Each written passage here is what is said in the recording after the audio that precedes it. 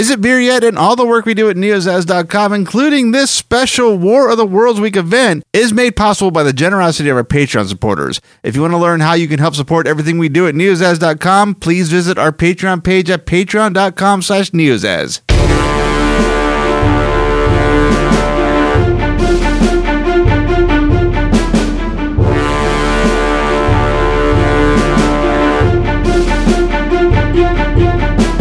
Welcome to this special War of the Worlds edition of Is It Beer Yet? I am Matt, and this episode is featuring the beer Wort of the Worlds. This is also a special episode for our annual War of the Worlds Week.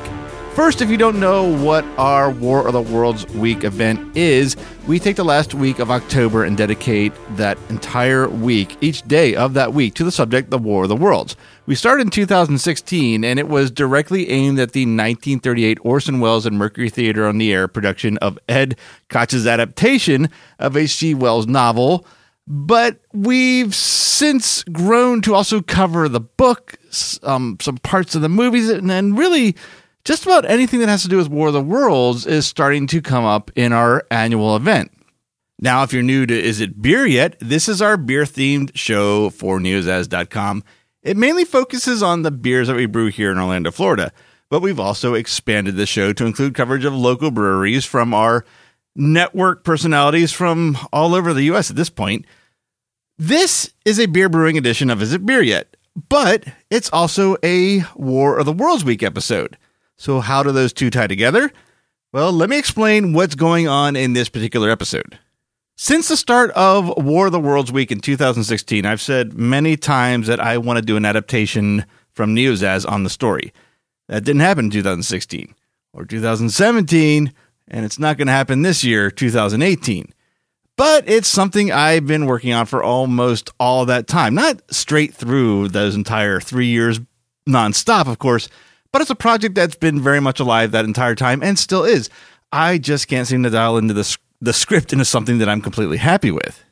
This year, I went through all the major revisions of the scripts I have written since 2016 and outlined them to see what points were really strong, what needed to be overhauled, and what should never show up again in any other version. When I looked at the outline for the very first version, and I mean the very first draft that I talked about in 2016, I saw it came out to about 20 different specific scenes. 25 is also the number of recordings, or at least the average number of recordings that I do during a brewing episode of Is It Beer Yet? So for this episode, I'll be brewing the War of the Worlds themed beer. As I record the process, like I do in every brewing episode of Is It Beer Yet?, I'll also be ending each of those recording segments with a scene from that first draft of neozaz.com's War of the Worlds. It's not from the script, there's not dialogue, but I'm going to explain to you the story that was the first draft for what will hopefully one day become the War of the Worlds production from neozaz.com. So in other words, it's a story that was written in that script. That'd probably be a faster way to have said that. This will be the first time any of the Neozaz War of the Worlds production of any sort has been shared. I will tell you that as a first draft, many things have already changed in the story, but I thought it might be a fun way to finally share something of this project that I've talked about for 3 years and incorporate it into one of our series that you might not normally think to download when looking for War of the Worlds content. Now, for the Is It Beer portion of the show. Wort of the Worlds. That is a name, and it might sound a little strange if you're not familiar with the brewing process. Wort is the liquid that will become beer before you start the fermentation process. Before you add the yeast, that huge batch of liquid is technically called wort. That's where the name comes from. Now, the style. Let's talk about that. It had to be a red beer of some sort, because red is a direct reference to the red weed that covers the planet after the Martians' initial invasion in the original story. But we've done more than our fair share of amber ales, Irish reds, traditional red beers. We've done many of them on the show already. So we're trying something new here. We're trying to make a red Kolsch. It's a almost traditional Pilsner malt based beer with a specific Kolsch yeast to get that clean, crisp taste associated with the malt. I say almost traditional because we're going to be adding just barely enough specialty malts to hopefully act as a natural food coloring and not affect the taste, not affect the style that beer should be presenting, the style that should be as a Kolsch. I guess we could have used actual food coloring to get a red beer, but this, using malts, using the 4 key ingredients, water, malts, hops, and yeast, to do it was much more of a challenge. So to do that, this is the grain bill. We started with a big 9 pounds of German Pilsner, and then 8 ounces or half pound of Crystal 120L, 4 ounces of chocolate malt, and 4 ounces of Carapils. Now, that last bit is for the head retention and for the overall body. That's not going to affect the taste or color. It's really going to be coming from the Crystal 120L would have definitely got it to the orange amber range, and that touch of chocolate, and hopefully that's just a touch of chocolate, should give it a deep, dark red and not affect the taste too much. Or if it does, if it gives that little bit of roasty chocolate flavor, hopefully we can age that out. We're going to find out. The hops are super simple. 1 ounce of Cascade at 60 minutes, 1 ounce of Cascade at 1 minute. This is not a hop-heavy beer. Again, I explained it's a Kolsch.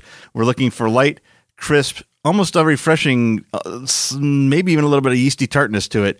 But we're going for a very malt. Actually, I take it back. We're not going for a malt-heavy beer. We're going actually for a very a light yeast-forward beer without it being in that Hefeweizen and wheat-type yeast spectrum. So that is the grain bill. The biggest factor to this flavor is going to be the yeast. We're using White Labs WLP 029 German Ale Kolsch yeast. It's been cultivated and grown, and whatever they do to make yeast do what they do to specifically create that Kolsch profile, that nice, clean, crisp. I keep saying crisp, and that's the key word here, profile to the beer. It's really going to come down to, did I put just enough of those specialty malts in to give it color and not too much to take over the flavor? And is the yeast going to do its job? I have every faith in the yeast. We're going to find out in the grain bill.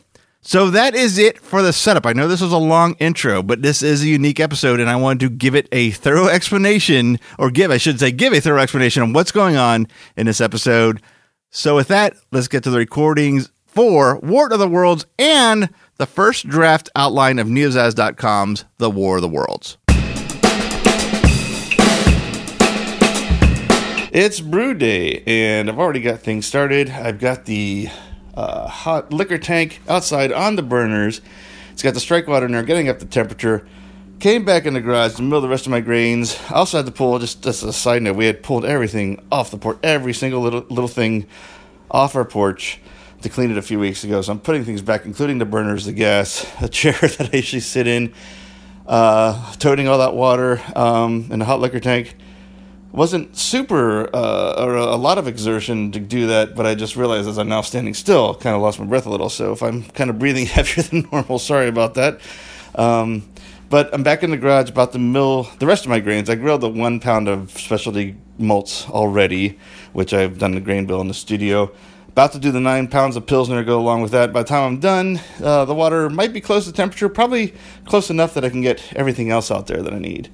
The boil kettle, the mash tun, a big bucket of sanitizer, the pumps. So, yeah, timing should be good. I'm trying to get done earlier than later because it's going to be a hot day. It's already hot, and it looks like there's going to be thunderstorms rolling in, and I'd like to get this done before they do because I do all my cleaning outside, but we'll see. You can never really count on the weather here in Florida. Okay, so with that, before I mill my grains, I also have to share the story of the first draft the Neozaz War of the Worlds, the one written in 2016. We're up to, I think, like the 7th or 8th draft. So most of this story has been changed. There's not a whole lot of spoilers, but there might be some elements that come in here and there. But by and large, the story has changed, so I feel safe telling you this. I'm not going to read the script because there's about a dozen characters, but I'm going to tell you what happened in pieces. So to start off with, since we're starting off the episode, I'll start off with the premise of what the War of the Worlds script originally was, the first draft. And it was a show that was going to take place on October 30th, exactly like the original 1938 Mercury Theater on the Air version. Except in this case, we weren't going to tell anybody that this was the War of the Worlds. It was going to be a live call-in episode of the Catacombs of Halloween Horror Nights podcast that we do. And everything was going to unfold. It's kind of going to be a surprise episode. So pretty much what we were kind of possibly expecting was that our Catacombs of Halloween Horror Nights listeners would be listening didn't know that this was going to unfold into the War of the Worlds story and kind of be surprised and hopefully entertained by this. And then later, maybe even the next day, we start advertising, hey, we did War of the Worlds. But it's going to be kind of a surprise, a pop-up production in a sense. And the idea of that show was just a live call-in show for that year's event, which is Halloween Horror Nights 26. It was going to be me, Quentin, Karen, the usual host for the show at the time. We hadn't met Shelby yet, so she wasn't on, or planned to be on. And we had a real phone number for people to call in. We're going to set up a voicemail saying that the lines are full. We had a chat room for people to react. And we had a live stream set up on our website. So it was going to be, again, kind of a surprise pop-up Catacombs of Halloween Horror Nights live episode that turned into War of the Worlds. And what happened? We'll find out after this. Okay, everything's set up. I am waiting patiently for this strike water to get to just 5 more degrees. And when I say everything, it's just say everything for brewing. I don't have the cooling system out yet. I won't need that for like 4 more hours. I think I have time to get it, although knowing me, I'll probably be scrambling last minute to get it. But while I wait for the water, we'll get to the second part of the story. And like I said, it was a call-in show, so we can take our first caller, and he asked us what our favorite part of Halloween Horror Nights 26 was, which this was a little tricky to do in the script because we were going to have to record well before the event even started. So we didn't know what our favorite thing was, but by the time we had gotten the recording, we would know what everything there was, so we could make a pretty decent guess. But we did run the risk of saying something stupid. We could have picked like the worst house or scare zone as our favorite, thinking on paper it sounded cool, but it wasn't. But so we took that chance. Well, we didn't actually end up producing the script, but script-wise, we took that chance and answered the question, regular flow of show, like a call-in show like you'd expect. Then Lou from Neozaz, which you may have heard his voice on Star Wars in Character or his own shows, the second season of I Have Questions or Dial-Up Movies, he called in with some Halloween banter. And then at the very end, he said, oh, hey, guys, did you see some cool stuff on the news? I know you're interested in space. Did you see what's going on? We said, no, what's that? And we'll find out after this. Okay, got the strike water in the mash tun, stirring it around to heat up the mash tun and cool down the water, as you hear. It's at 168. I need to get it to about 163, and that should be just enough time to tell you the next part of the story. And as we left off, Lou had called, said, did you see that stuff about space? So what had happened was, while Lou was on hold to get on the show, he's just skimming through the internet, Facebook, Twitter, whatever, and keeps seeing this repeat trending news about explosions on Mars. So he checks it out. Now, the news is still pretty early, but apparently there's been some explosions seen on Mars. And he knew my interest in space. Quint had an interest in space as well, so he had to make sure that we knew about it. Didn't have any information. The news had just kind of started coming across, and by the time he got on the call, he really didn't have time to check out CNN or Associated Press or any actual news articles. He was just clicking on trending links and thought it was worth sharing. So he did. We get interested, but we move on with we move on with the show, which you'll hear about next.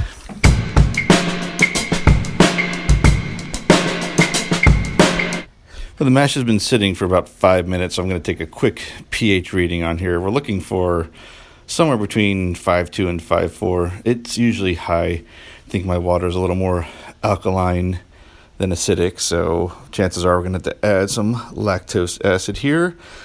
Let's see, we are at 5.86 and still calculating. If I hadn't mentioned it before, this is the Milwaukee MW12 pH meter. It's probably the second best electronic item in my arsenal next to my brew jacket. It has a pH probe and a temperature probe, so it calculates for the pH adjustment because it's also reading the temperature of the liquid that you have the pH probe in. So it's still calculating. We are at 5.76, 5.75, 7.4. I'm going to guess we're going to level out like 5.7, 5.69, somewhere around there. It's still calculating. If I'd known it was going to be such a difficult calculation, I wouldn't have started this recording so soon. 5.7. Oh, 5. Well, it's still calculating. It almost said it was done. It was thinking about it. 5.69. Oh, I think I'm going to be wrong. Still calculating.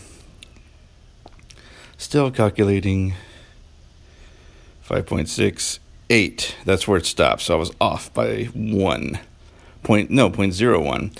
So it's a little alkaline-y, not super, not super, I can't think of the word for it, but it needs some acid. So we're going to add just a little bit of lactic acid? I think it's lactose acid. A little bit of lactic acid goes a long way in this mash.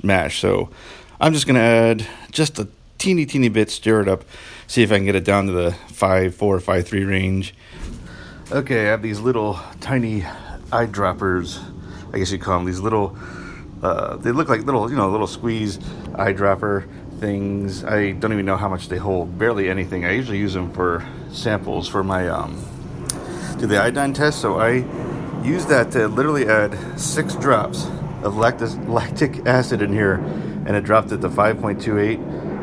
Not going to touch it anymore. Like I said, a little bit goes a long way, so I'm going to seal this up, let the mash finish out, and we'll check on it in an hour, but we'll stir it between now and then, of course. And, I owe you a bit of story. I'm actually going to have to set this recorder down and then pick it back up, so hold on. Okay, so Lou had called, told us about the explosions on Mars. We go back to the calls. Someone asked us about Texas Chainsaw Massacre, how we liked the house. Now, that was a house in 26, so that was another safe bet. We pretty much knew what was going to be in there, mainly Leatherface. That's where the dialogue went. We talked about the Leatherface characters, how great they looked. Oddly enough, it ended up being my favorite house of that year, but I didn't know that at the time of writing this. As we're discussing this, mainly me, Quint is checking out the supposed chat room. I say that in air quotes. Now, we did have a chat room set up for this, but we also had a chat room story, and they weren't going to match. I did toy with the idea of making a animated flash chat room where what he was reading would show up, but that we just abandoned that idea. But anyway, story-wise, Quint is checking the chat room, sees that someone else was talking about the Mars explosions, and from there we take another call, and that call is about, is there anything we would ever take away from Halloween Horror Nights? This is where Karen and Quint start talking because they were started off with saying they haven't been going that long, and I'm the one that gets distracted. And I've actually dug a little deeper into the news articles, and I found something regarding the explosions. And we'll talk about that after this. This is the point of the brew day where I usually go get the ice for the cooling portion, which is still hours to come. But as luck would have it, my wife happens to be going to the same store just at this time, and she's generously offered to pick the ice up for me. I don't know what that'll cost me later, but honestly I don't mind because it is already so hot today. It's just after 10. I'm sweating through every piece of clothing I have on. My hair looks like I got out of the shower, out of the grossest shower ever, and I did not feel like taking all these clothes off, putting on clean clothes, and going through all this again. I just rather sweat through one set, take it off, throw it right in the washer, then build up a pile of gross, sweaty clothes. So I don't mind whatever favor she's going to cash in later for this because it's worth it. But since I would usually record as I'm driving, I'll go ahead and get back to the War of the Worlds first draft story. And I just left off with that I had found something online about the explosions, and it's an article that I find that I summarize during the show. And it's a news article that explains the explosions are coming from around the peak of Olympus Mons. Olympus Mons, that's the highest point on Mars. It was once a volcano, and there's supposed to be like caverns and lava tubes and whatnot in there. I'm not quite sure. I didn't look this up for the story. I'm going to guess they found them through like some kind of radar technology, possibly. I'm not even sure that's true, but it's one way or another, or maybe it's speculation because it is a volcano. But I think there is some kind of data saying that there are caverns under that. And the idea is whatever has been happening on Mars, there's plenty of room to construct these things that are being exploded on the surface in those caverns. It's not explained in the story, but it's kind of using that bit of information that we have on Mars and Olympus Mons and incorporating it into the backstory of the story.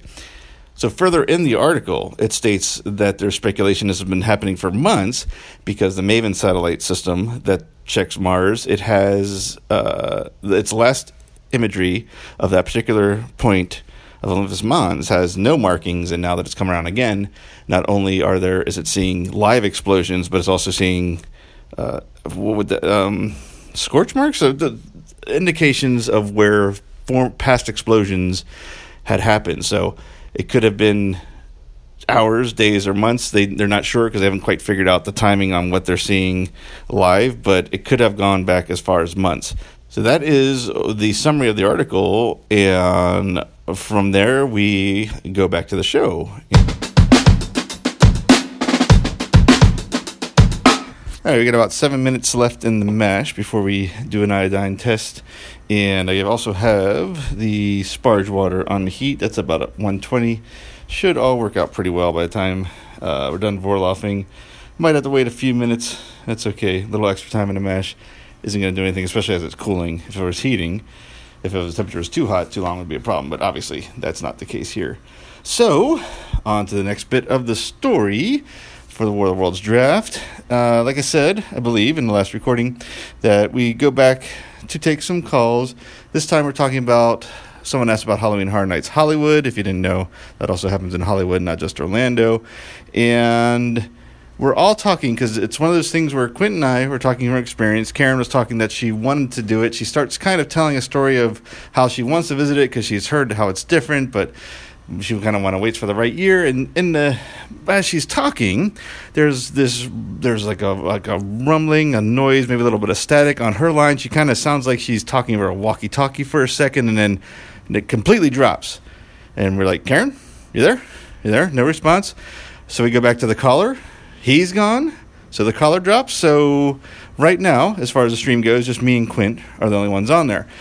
We go back to the phones, and first line, we try. No one's there. Second line, no one's there. Third line, there's this horrific technical problem sound that just blows our ears away. Or our eardrums out, is probably a better way to say it. So the phones are down. Karen's gone. We're not quite sure what's happening, but we're up against a break anyway. So we decided to take a break to sort out our technical issues. As we introduce the commercial break or do our kind of rollout to it, you hear the sound of a text message alert on my phone, and then the commercial runs. And what happens, we'll find out next.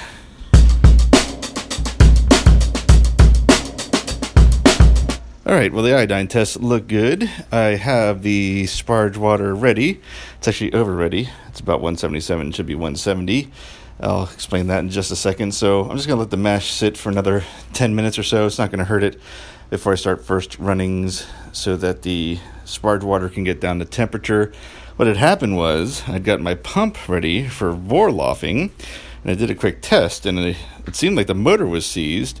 So I quick took the head apart, cleaned it out. There wasn't really anything in there. There was a couple little husks from the old from previous pumps, but the inside of the head looked clean, but I gave it a good rinse, put it back together, and it was fine. So I don't know why it was seized up. Maybe one of the little husks had kept the paddle from spinning, but whatever it was, it's fine now. So that's why I took my eye off the temperature on the hot liquor tank for the sparge water. But it's all good now. Another 10 minutes or so, maybe a little less, going to boil off, and then get the first runnings, and then start sparging, get everything in the boil can or kettle, and get ready to boil. But before that, let's get back to the story here. So we went to a commercial. We come out of it, and the phone system's reset, so things look good. Technical-wise, that text message we heard before we went to commercial, that was Karen texting me, my character, that she lost power. So she's completely dead in the water. She can't join in the call. She's just kind of sitting there waiting patiently. So me and Quint soldier on. We take 2 more phone calls. There are more general Halloween Horror Nights questions. As we're talking, Quint scans through the trending news himself now, and he not all of a sudden, but in the searching, he comes up with a surprise headline, which we weren't expecting, in big bold letters, because it says, "Country Shaken," and it's an article about recorded meteorite strikes in 12 cities across the country. So Quint starts scanning through to kind of summarize and give the details. Not a whole lot of information yet. While he's doing that, another text alert comes across, but this time it's not Karen, it's Dave from Neozaz If you're not familiar with these people, this is Dave from Star Wars in character, Seinfeld in character, The Grady's, a couple other shows, and he is in Pennsylvania, which is worth noting. Same area Karen's in. Now, what he's texting about, we'll find out after this. The Vorloff is running, as you can probably hear the pump going. It's still going after that quick, I don't even know what, I was going to say repair, but it wasn't even that. So, color-wise, we have got burgundy right now. By the time we sparge this out, it is going to be red. We're going to get that nice red color. Hopefully those specialty grains aren't adding a whole lot of flavor. It's going to do something, but it's what is it? It is 3/4 of a pound of the ones that would add flavor. They're more adding color. We're going for that Kolsch flavor, but we're going for the red for the whole War of the Worlds thing. But let's see, we're already a minute into it, and we got the big grains out. We should be getting the finer particles out here very shortly. 7 minutes is going to be more than enough, I think, on this Vorloff. And then we'll get to the first runnings, and then the sparging, and then on to the main event of the boil. But until then, let's get back to the story. So, like I mentioned, Dave from Neozaz, a bunch of Neozaz shows in Pennsylvania. He texted us because there was one of these crashes. We'll still call them meteorites at this point. There was a meteorite crash really close to him, at least to the town that he's in. And he's going to go check it out, and he's asking me if he wants me to have him record anything, because it's such a unique event, and he knows my interest in space, and sounds like it's something right up my alley. And I'm like, absolutely. So I actually ended up calling Dave on his phone. I patched a cell phone call into the live stream, and Dave kind of tells the story of what happened on his end. He was at work at his bar. Power went out, much like Karen's did. They kind of waited around. No sign of the power coming back on. Someone in a nearby business walked over and said, hey, did you hear about this crash? Yada, yada, yada. And that's when Dave decided he's going to close up shop, go check it out, see what's going on, then contact Matt. So with this crash being in the same area that Karen's in, me, the Matt character, this is hard to describe when I'm talking about myself. We'll just say me from now on, or I go ahead and I text Karen and let her know what had happened, and of course in relation to what we've been hearing on the show, the call-in show so far. So now she is contemplating going out there as well. So at this point in the story, to kind of recap, because we're coming up to the second act here a little bit, we started off with a live call-in show. Lou had called in with some information about explosions from Mars. We followed the explosions, the news on the explosions. Now we have crashes nearby. We have confirmed crashes in over a dozen cities at this point, one of them being where Karen is, and our Neozaz cohort Dave, and they're seemingly both on the way out there. We know Dave is, at least. And that leaves me and Quint on the show to continue reporting, follow up with them, and maybe continue with the live Halloween Horror Night show that we started with, but hard to tell now because so much is going on and so much has changed. And that's where we're at. And what happens next will be after this. We got a little change of plan as far as my process today is going. Not in the show. Everything is going on as normal, but I had planned to fly sparge this batch, and I had fixed my fly sparge arm, which I talked about when I debuted it, but I forgot that I had a tubing issue with it, and I don't have enough tubes, and I didn't buy any since that issue, because I kind of forgot about that. So I'm going to go ahead and batch sparge this. So what I'm doing now, pump is still going, as you can probably hear. I'm doing first runnings. Oh, you can probably actually hear that too.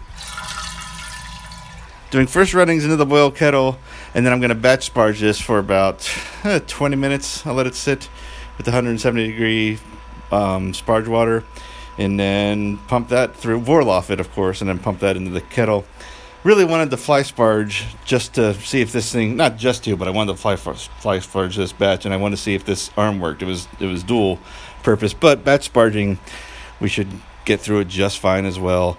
So no big deal, but a little change in plan and method today. So that's that. This is still going to take a few minutes to pump out. Let me see if I can see grain bed starting to settle, so it's getting close to finishing first runnings, but I can go ahead and go on with the story here, I think. So me and Quint kind of left to our own devices right now. Quint, during those phone calls I was making, talking to Dave and Karen, Quint, he actually finds a streaming news report about all this. Now, it's a local report. Should also mention that Quint is in San Jose, California. That's important to this story. And he sends me the link. I patch through the audio. And this news report is, of course, about the meteorite strikes, I should say. There's more cities added to this list. We're up to about 20 now. And these news anchors bring on their science correspondent. He's an astronomer. And he comments on the situation, like what it could be, what it probably isn't. The big question they have is, how did we not see this coming? He actually gives a very good explanation of how they didn't, with the range and the field of view that every observatory telescope on Earth can actually only do a very marginal percentage of the sky. So it's very easy to miss something like this. But the big takeaway from this particular news report is that the anchors do kind of wrap up this segment with saying that so far, all these crashes have been miraculously nowhere near any houses, businesses, or buildings. They've managed to be in completely unpopulated areas, so there's no injuries to report at this point. So that's kind of a little bit of a foreshadowing. Again, if you know the story, you know where it's going, but a little bit of foreshadowing to anyone new to the story of what's actually about to happen. So what does happen? Well, we'll find out after this. Batch sparge is done, and I'm vorloffing the batch sparge before I put it into the boil kettle. So not much news there. So a little bit of the story to go along with that. We're now at the point where me and Quint are deciding what to do with the rest of the coverage for the night. So we take a informal poll on the chat room, and just about everybody's captivated with this whole meteorite story, including the people listening to our show and in the chat room. So we decide that's what we're going to follow until something unfolds, or if it peters out, or whatever happens. And then along with that, I also get confirmation that Karen is on her way to the crash site as well. So now we got Dave and Karen on their way to a live crash site. Me and Quint covering from whatever resources we can get online. We're still live, and to kind of regroup, we go to break, much like this. Okay, I'm slowly pumping out the I guess it's technically extract from the sparge. I'm pumping out the sparge portion of the brew from the mash tun. And we're about just over 6 gallons, probably get to 7.5, maybe, trying to judge by what's left in here. Not quite 8. 8's usually the goal because of the huge evaporation rate here. But with this new system and the new fermenter I have, it's really not. I think my target should be a little less, like maybe more towards 7. So I'm not too worried about it if we get to 7 or above. And looks like we're probably going to get there. Yeah, it's really not slowing down now. I'm starting to see the top of the grain bed, but I still see some liquid sitting there. So it's got a lot in there to go, probably another gallon. In fact, it's about 6.5 now, getting close. Not quite there, but just in the time I talked, gained another gallon. So I think we're good. I'm not really worried about that, as I said, like 3 times. All right, story. So back to the War of the Worlds, first draft. What are we at here? We took a break. And we're back from the break, and now I'm catching listeners up on what's going on. And during that break, Dave actually arrived on site. He's on the phone. I patch him through, and immediately hear helicopters, trucks coming by, sirens, not constant sirens, but like the siren when a fire truck wants you to get out of the way. It's kind of thing, like a whoop, whoop. Yeah, I just did that on the recording. And we hear all this over the phone as Dave describes what's going on. He sees some lights up ahead. It's got to be at the crash site. He catches up with another guy. He's like, do you know is that where the crash site is? The guy says he thinks so. The guy he lives in a neighborhood nearby. He describes what he heard. He heard the sound of whatever this is just screeching through the air, and he could hear the impact and feel it to an extent, all the way from his house. So Dave kind of got a little on-site interview. That's a little nod to, that's a direct nod, actually, to the Wilmoth Farm, Mr. Wilmoth's interview from the 1938. And so Dave is trucking on foot. He parked with a bunch of other cars, pretty much where they all decided to stop and park, and now he's headed up to those lights where seemingly the crash site is, and we'll come back after this.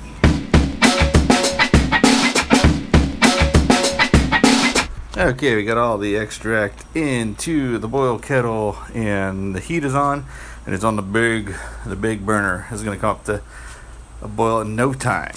So, in the end, we almost got 7 3/4 gallons. That the liquid line is just below that 3/4. So, again, I wasn't worried about it before it was done, and I'm definitely not worried about it now that it's done draining into the boil kettle. You probably followed this. I tend to forget when I make these recordings that like 20-30 minutes sometimes go past for me, so I have to remind myself what I was talking about. But for you, I mean, it was like one drum beat for a second and a half, so you're probably wondering, why on earth does he put so much exposition into each recording some days? Well, that's because, for me, I got to remind myself what I was talking about. Anyway, all right, let's get back to the story. That's probably why most people are downloading this, because honestly, I don't think there's anything new brewing-wise in this episode yet. It ain't over yet. And the storm's coming. I can actually see it, so could be getting fun here quickly. But anyway, okay, so now, at this point of the story, Karen calls back in, and she is on her way to the crash site, but she's on the other side of it. So picture, if you're looking at like a map, say like Google Maps, and there's like a big section of trees and whatnot, and there's like a kind of a road that splits it into like a big rectangle. Picture, let's say it's in the crash is in the upper left-hand corner of that rectangle of that wooded area or whatever it is. It could be a a cleared out area, but that area where there's no houses or anything, just those 4 roads kind of blocking it in. So picture that in the upper left-hand corner. That's where Dave is. Dave took the road directly there. Karen is on, like, in the bottom right-hand corner. She's as far away as you can be. She's in the area, but she's on the other side. Now, at this point, from Karen's vantage point, the roads are blocked because everybody's gotten wind of this, and they're trying to check it out. If you knew the town I based this on, which is the town I grew up in, you'd understand why. If something like this did happen, everyone would go see it because there ain't nothing else going on. But anyway, so Karen is stuck in the near the traffic. She can hear the helicopters. She can kind of see where the collection of lights are, because every once in a while she can catch a glimpse of a fire truck light or an ambulance or maybe even a police car light, but she's really not anywhere near it. So she's kind of just sitting there waiting and kind of discusses what she's going to do next. But then Dave calls in, or jumps in actually. He's still on the line. He's like, I see it. You can actually see what this crash thing is, and it's not a meteor. We'll be back after this. We're getting real close to that rolling boil. Things are starting to turn and spin, and these little thermal typhoon. No, you moron. I can't think of the word now. These little funnels, not tornadoes. Wow. Since I messed up so bad, I lost my train of thought. But anyway, there's lots of movement going on here. I'm sure there are scientific explanations for all of this. I don't know them. I just know just before this the rolling boil goes, this happens, so it's coming up quick. One thing I did not talk about in all this, I think I've been concentrating more on the War of the Worlds story, but I do need to say, color on this, dead on. If nothing else, we've got our red beer for the theme of this beer. I took a little taste of the extract, no roasted flavor anywhere, and I was trying hard to find it. That's good. That little bit of chocolate malt did what it's supposed to do. It gave it a deep, rich, like right now it's a little darker than red, or a little lighter than it's going to be, but it's going to be red bordering on that mahogany color. So it's going to be a nice deep red once this boil is done, and hopefully the rest will fall into place. Like the hops addition, very light. We'll talk about that when we get to it. But the big thing to make this Kolsch taste like a Kolsch is going to be the yeast, which we are going to talk about more when we get to the yeast as well, because we have a very specialized strain to get the result we want. But since I failed to mention the color, especially during the Vorloff, that's when you really saw it. But now that I'm looking at it in the boil pot, it is dead on. If nothing else, we've got the color of the beer we want for this beer. So far, so good. All right, now back to the story. Dave had just gotten a good look of what's at the crash site. It's not a meteorite. It's smooth. It's rounded. It's some kind of metal object. That much you can tell. In this story, we're kind of tapering a little bit away from the straight up cylinder, but it's still cylindrical. It's kind of tapered cylinder on each end. Not an egg. Longer than an egg, but a little more tapered. We kind of gave it more aerodynamics for, I guess, and more of a, I don't know if I want to call it a modern flair to it, but just a little more than just the round cylinder. So we're kind of deviating from the H.G. Wells bit there a little bit. But the point is, you can see that it's metal because it's completely shiny, completely zero scorching. Doesn't look like this thing came through any atmosphere or anything. He's got this kind of pale yellow sheen to it, almost like a white gold. And he does note that there's like this kind of line running along the side of it. And where it points to what he would call the front, because of the way the impact zone is, it's like everything in front of this point that is calling the front is where the earth is pushed up, the ground is pushed up. So that's presumably the way it came in and landed. And at that front is this kind of crescent shape. So that's about all he can see from that side. So now he's following the police tape, and he's going to go around it, whatever you want to call it, as much as he can, and see what he can see on the other side. And while we wait, Quint is catching up the audience on what's going on so far, and then we'll be back after this. All right, we are on the verge of a rolling boil. In fact, things are starting to roll as I say that. We got a very, very, very simple hop addition throughout this entire boil. In fact, there's two, and one is at 60 minutes, one is at 1 minute. Same hop. I believe it's a hop we've featured before on the show, but if we haven't, it's Cascade hops. It's a very, it's a good hop, but it's only got about a 6% alpha acid on it. Now that is the alpha acids is what it brings the flavor, the bittering, the aromas to it. So usually the ones we've been featuring on our IPAs and our pale ales, they're more in the 12, 14. There's some that are even bordering on 20 these days. So this is kind of the middle of the road, and it's not super light. You can get some German, what are they? Some Munich Hells or Hello Tower, or I'm not sure how you say that. They're even less than this. So it's a fair hop. It's middle of the road. I'm giving it a smell now. Very, very pleasant smell. It's very floral. You get a little bit of citrus on the end of it. It's a very, very pleasant hop. Very, like I said, not super strong, but strong enough to add some flavor to this. Again, I mentioned this before, that the Kolsch part of this is really going to be coming in the yeast. We're just giving the yeast something to ferment and turn this into a beer. So, all right, we're just about we're actually a little more than rolling. I'm going to turn the gas down a touch because this burner is a beast.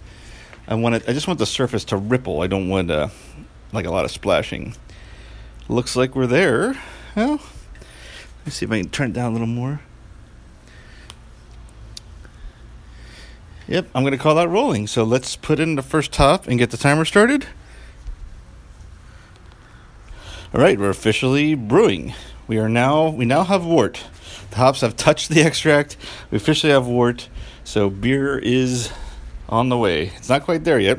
It's not beer yet, to answer the question, but it's wort. I cracked myself up. All right, get back to my notes. I almost had a disaster with my notes. I was cleaning out my hoses for the pump because I'm going to need them later, and I pulled one of the hoses out of the bucket I was cleaning at and just splashed my notes. But luckily, I apparently printed this on a laser printer, not an inkjet printer, so everything's here. It's just the paper's wet. So where we were, Dave is following the police line to take a closer look at another look at the other side of this object. And now, from the vantage point he's at currently on the phone, he sees that there's a lot more of this embedded in the ground than initially thought. So things a lot bigger than his initial report. And now here is a story element that has lasted in every draft and probably will last into the final version, whatever year we do that. So if for some reason you want to avoid all spoilers, I will tell you the rest of this particular segment and a couple segments are probably going to make it to the final version. But it's not the whole story, so, I mean, it's just a little spoiler. But I'll continue now. If you want to skip over, I'd say I'll probably be talking another 90 seconds, minute and a half, 2 minutes. So here we go. As he's there, a drone flies overhead, and it's not a military drone, not a police drone. It's some independent drone, and that's important later in the story. And it's flying above it, and it's a pretty safe distance. Decides to kind of test out the see how close you can get. Gets a little closer. Gets to about 20 feet from the front of it. Starts to inch down a little bit. Gets to about 10 feet, and then one of the military guys are ordered to shoot it out of the air. So this drone that was just flying over is now tumbled directly into the crater, and it's seemingly gone. But is it? Well, we'll find out. We are about halfway through the boil, and there is nothing to report about the brew process. We don't have anything to do.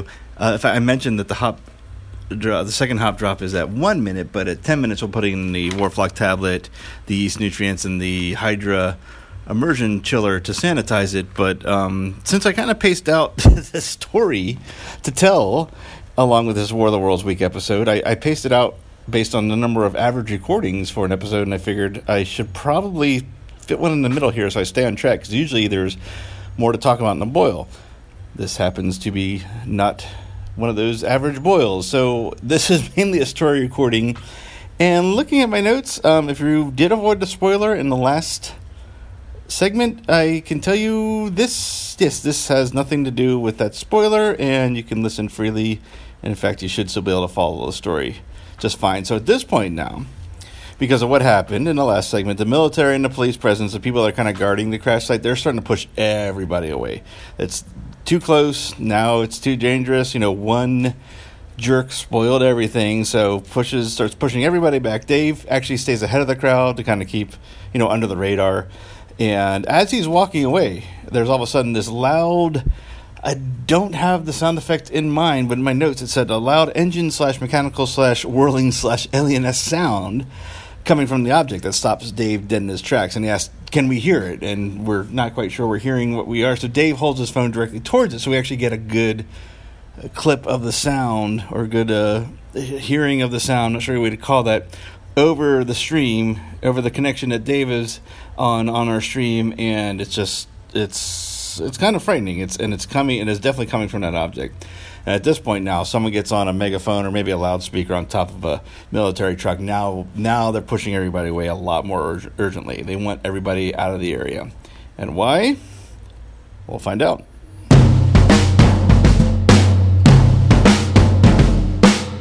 It's not quite at the 10-minute mark yet in the boil, but I looked ahead in my notes here for the story portion of this episode, and it's pretty long. It's going to take a little longer explanation, I think, than the last few segments. So as important as the story is to this being our War of the Worlds week episode, the brewing process is just as important. So I figured I'll make another recording where I can give enough time and attention to the story and leave ample time to get back to proper brewing. So this segment has nothing to do with brewing, and in fact, this segment also has nothing to do with the spoiler I mentioned.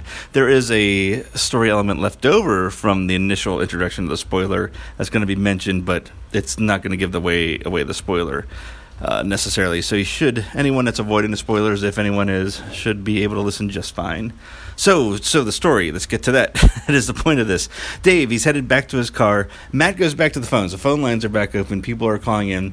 This time, the Halloween Horror Nights 26 thing is kind of past. Everyone is wanting to discuss this, whatever this is going on, these crashes all over the country. And this particular caller, is asking if Quinn specifically is paying attention to the news in California. Now, remember, I said earlier, Quinn is in San Jose, California in this story. In fact, he is right now as I record this, but that's not the point. And he asked that because there are, at this point now, more crashes reported there than any other state. And Quinn's like, well, that makes sense. California is one of the largest states in the continental U.S. But he's like, the caller adds to that, it's not the significance of the amount of crashes is that they're in a pattern and not a shape pattern. I didn't know what else to call this in the story, but it's more of a distance pattern. Right now, they were able to mark out 14 crashed objects in California, each exactly 22.85 miles apart. So after that call ends, Matt checks in with Karen, and her and a few of the other people that are stuck in traffic, they decided to walk towards what they think is the crash site. I mean, I think at this point we all know it is, but they're going towards those lights where they see some flashing police lights now and again. They're walking towards that. Not as many as the people that are there, but there are a few of them. So since she's headed that way and getting closer, albeit by foot very slowly, I ask her if she is able to hear that sound that David just played for her. So she kind of stops and listens. She didn't hear it, but she does mention that she heard some gunfire earlier. Now, of course, we know what that is. And I didn't write it in my notes, but I'm pretty sure in the script I would have explained to her what that was. And from there, we go back to me and Quint on our stream. And Quint has something to share. And we'll hear about that after this.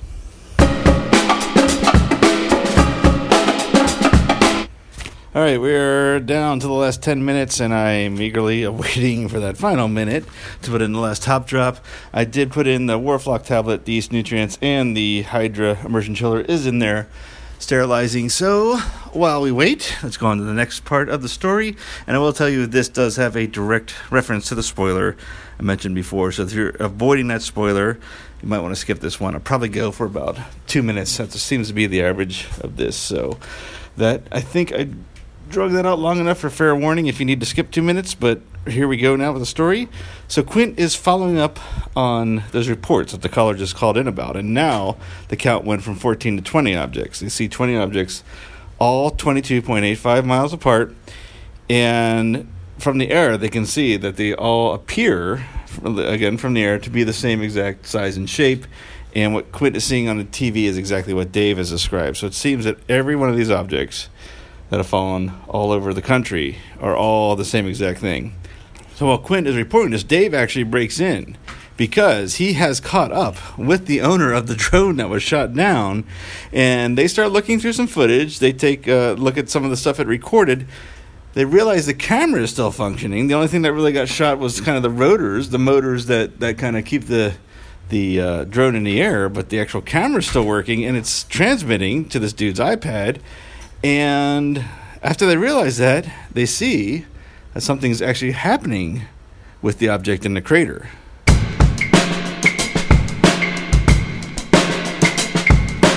Okay, chaos reigned at the end there, as it typically does. Did the last minute addition, then hooked up all the hoses, got the pumps going, got the beer or the wort down. It's not beer yet because yeast hasn't been added.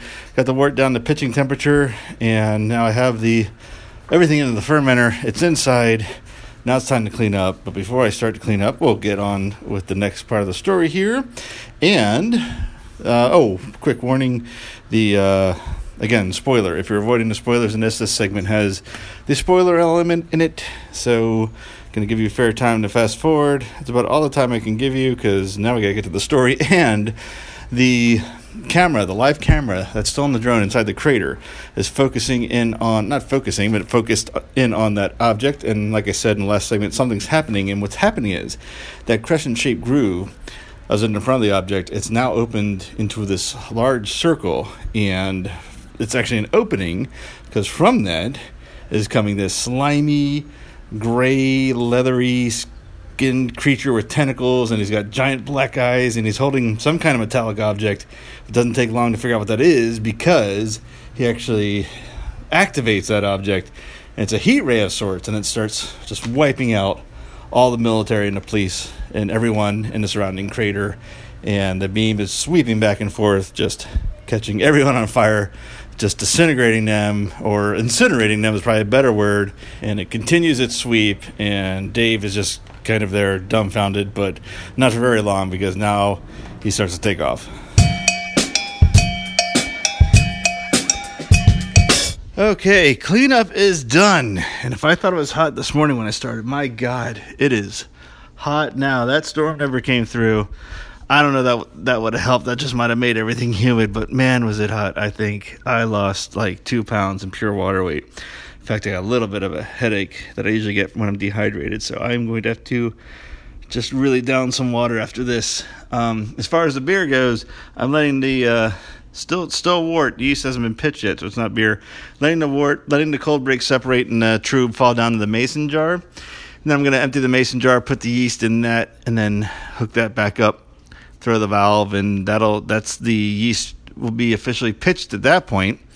And then we'll have beer, and then we just wait for the fermenting to go. But we're not there yet. We will be shortly. But before we get to that, let's get back to our story here. So now, quick note, that spoiler, if you were avoiding those sections with the spoiler, that's done. We're not going to hear any more about that in the story, so don't worry about it. Spoiler is come and gone. So now Dave, he is headed back to his car. The crowd that's there as well, they are too. They kind of get bunched up as they get towards where the line of cars is, and Dave gets pushed around and bumped a bit, and his phone, his call gets disconnected. Maybe he drops his phone. He doesn't drop his phone because we hear from him later, but he just kind of fumbles with his phone as maybe he's dropping it and accidentally turns it off, but his call's gone. Matt goes and calls, still forget which way I'm telling the story. I call Karen, let her know what's happening, and if she's still headed towards that crash site, that just turn around and leave and get as far away as she can. And even if she can't get in her car and move, just go on foot if you need to. Get as far as you can at this point because of what just happened. I tell Quint now, with all the objects in California, if he needs to leave the stream, there's no sense in him staying on. Just go if you need to. I mean, we're not doing any good other than just reporting this. There's no reason for him to put himself in jeopardy. Him and his wife, he says, have been checking traffic around there. Traffic's at a standstill, too. There's nowhere to go. We'd just be on foot. So he's in it. He's in it for the long haul, too. He's going to see how this pans out and maybe help some other people in the process. So at this point, we still got me and Quinn on the stream. Karen, we know, is okay because we just talked to her on the phone. Dave, we're hoping is okay and just lost his phone in his melee. Is that all true? Well, we'll find out after this. So I got the brew jacket in now and the wrap around it and kind of just waiting out for that trube to settle. The wort temperature rose. It's at about 77 degrees now. I wanted to get it down to at least 69 before I pitch the yeast because this yeast is White Labs WLP 029 German ale/Kolsch yeast. It's bred specifically for Kolsch, for a Kolsch-style beer. In fact, on their website, I'm looking at it right now, it says, from a small brew pub in Cologne, Germany, this yeast works great in Kolsch-style beers, good for light styles like blondes and honeys, accentuates hot flavors. Minimal sulfur produced during fermentation will disappear with age and leave a super clean lager-like ale. So its fermentation range is 65 to 69 degrees. So I want to get it to at least 69. I'd actually like to get it closer to 65 degrees or somewhere in between so that this yeast performs at its optimal performance, I guess, in a sense. So it's able to do what it's meant to do. Too hot of a wort, and it'll stress out the yeast and you get off flavor. So I'm going to let the brew jacket run. It may have to run overnight, and that's fine. Everything's sterile. The airlock is on. Nothing's going to get into it. I'm going to let it drop, the temperature drop, and then pitch the yeast when we're at a better temperature for this. So, until then, let's get back to the story here. Now, Dave has called back. None of the cars can move. Everyone's just taking off on foot. As he's trying to leave the area, he noticed there's something happening over at the crash site. So he turns around to check it out, and there are three huge, three-legged war machines rising out of the crater. They start moving in their separate directions, and as they're firing down at everybody, just clearing their own path. And one of them is actually headed towards where the people in the cars are, and it's firing on them. And Dave describes everything as long as he can until we hear a blast over his phone, and Dave's gone.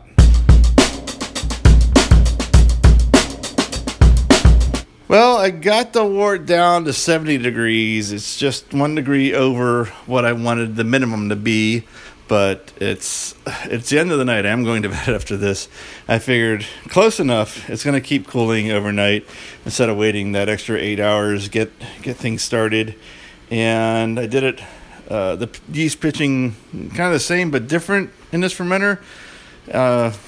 I don't want to describe this long story short best I can. I dumped the trub out of the mason jar, like this fermenter allows, and I sanitized the mason jar, and I put the yeast inside.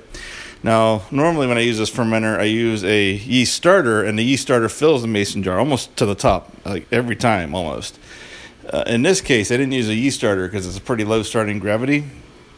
So I am putting just the yeast in, or I had just put the yeast in, and that's a lot less, it takes up a lot less space in the mason jar than the yeast starter. So a lot more air got put into the mason jar when I put it back on the fermenter and tightened it and released the valve. But since it's not beer, since the yeast is just now adding, there's no beer to oxidize. In fact, it should give a little more oxygen to the wort for the yeast to do their thing, so it should be okay.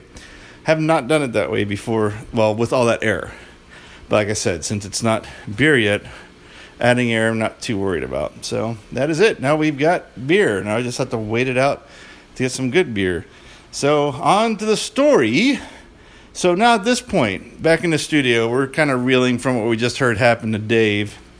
And Quint is flipping through different reports, and he actually comes across a aerial report, like a helicopter reporter on a TV station that's overlooking all these, or as many as it can see, because there's quite a bit of them, the craters, the objects that are lined up and down California, that 22.85 miles apart. Well, as they're reporting, they're pointing out that it is probably by no coincidence that they're all on the east side of the San Andreas Fault, and they all seem to be about equal distance from the San Andreas Fault.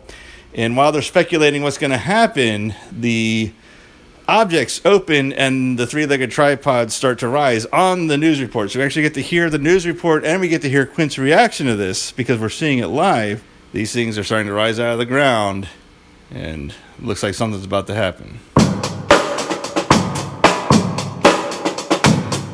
Okay, it is the next day, not quite 24 hours, but it's about 5 hours away, and this is interesting. I've not seen this before.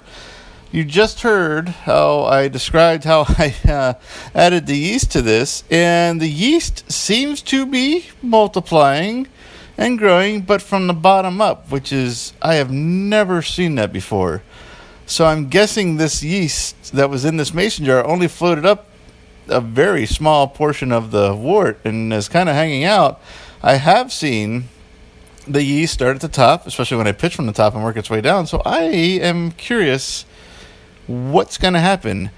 Now, I mean, when I see yeast, when I see beer really fermenting, it looks like it's boiling. I think I've described that more than once on the show. So I'm wondering, once this gets active, it makes that big a difference. But I'm also wondering if gravity plays a part in that happening. So I'm just going to have to keep what can I do other than watch it? Just keep an eye on it and see what happens. But it's funny because the entire conical part of this conical fermenter is filled with blooming yeast, multiplying yeast. The mason jar is full. There's activity in there. Above that, nothing. Absolutely nothing but wort. So hopefully the way I pitched it is okay.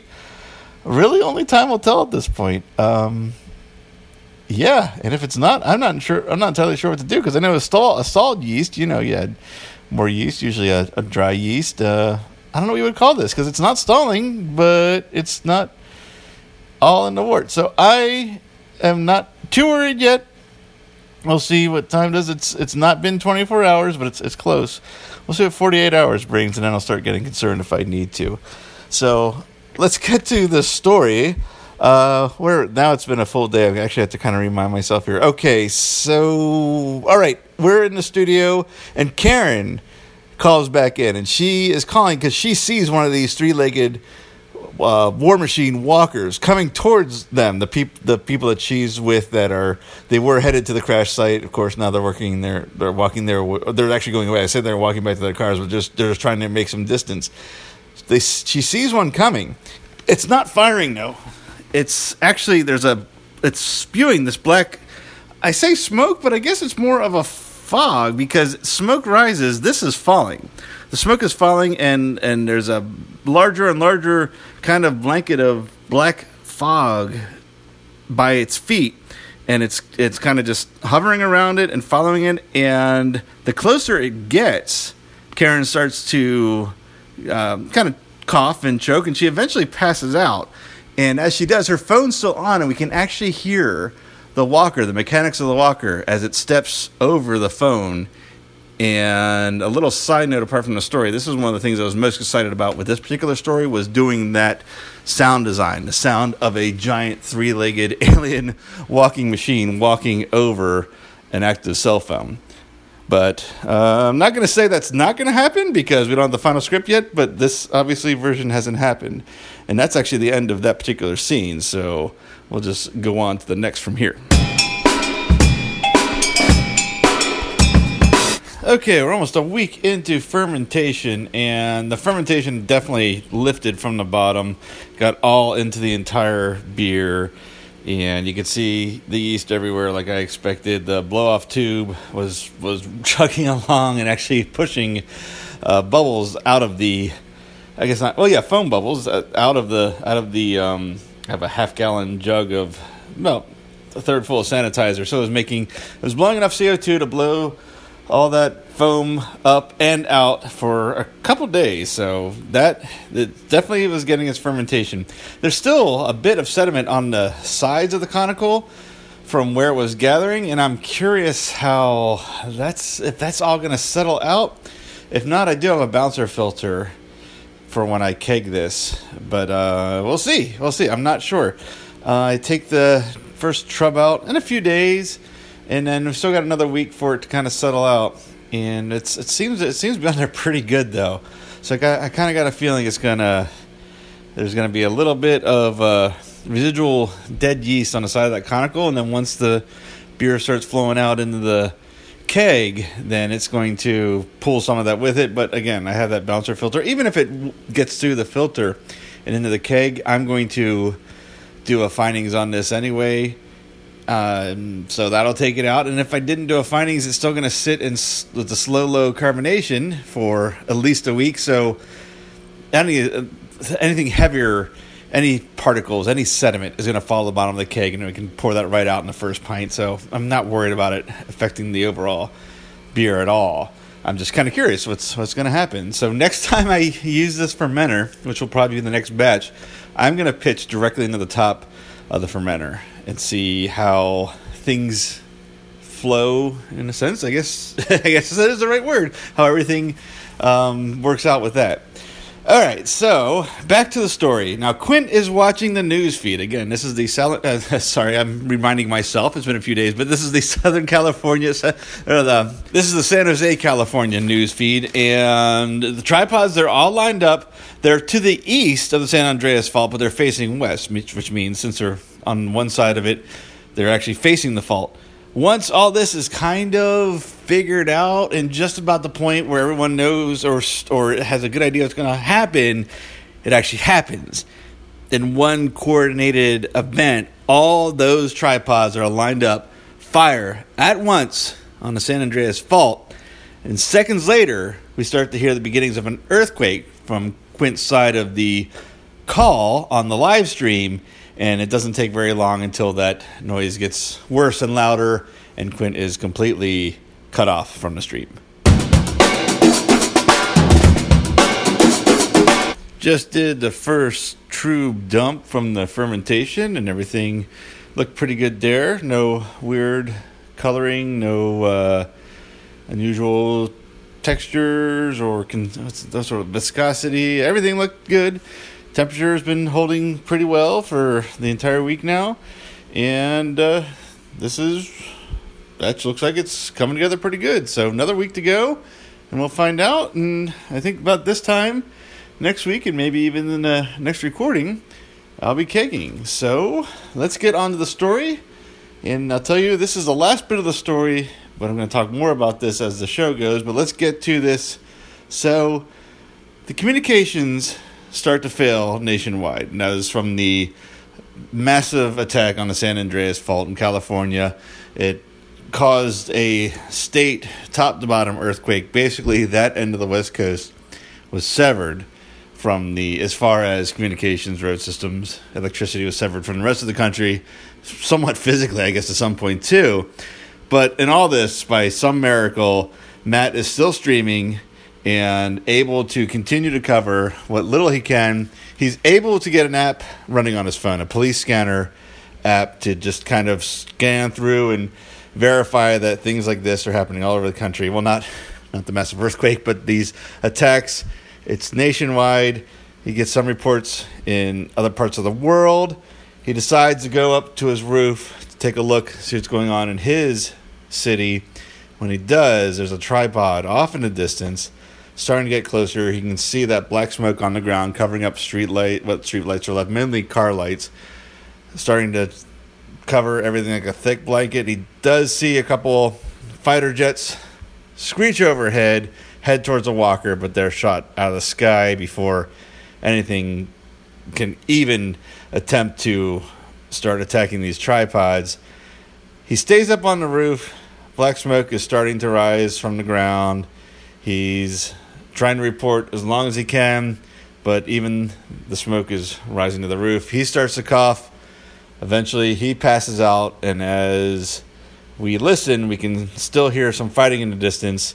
And we hear one last radio call over the scanner app that's still running on his phone, and it's a voice saying, 2X2L calling CQ. Is anybody out here? Is anybody out there? Is there anyone? 2X2L calling CQ. And if you've heard the original 1938 War of the Worlds, you know it's a direct callback from pretty much the point of this story, as they did as well. Just a few lone voices left out in the world, and that's the end of the story. So it's not the end of this discussion, though, because of course we still have to keg the beer, taste the beer, and give a full report on it.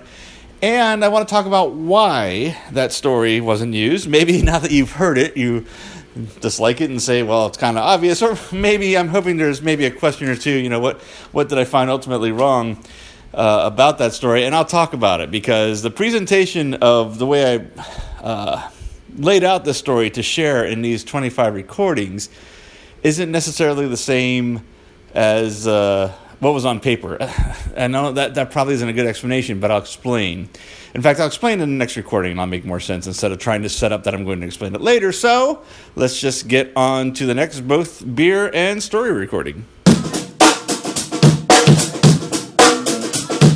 All right, it is time to dump the second batch of Trub from the fermenter, and I'm happy to say it's only about 2/3 Trub. The rest on top is all beer. So I think the Trub is settled out except for the stuff on the sides.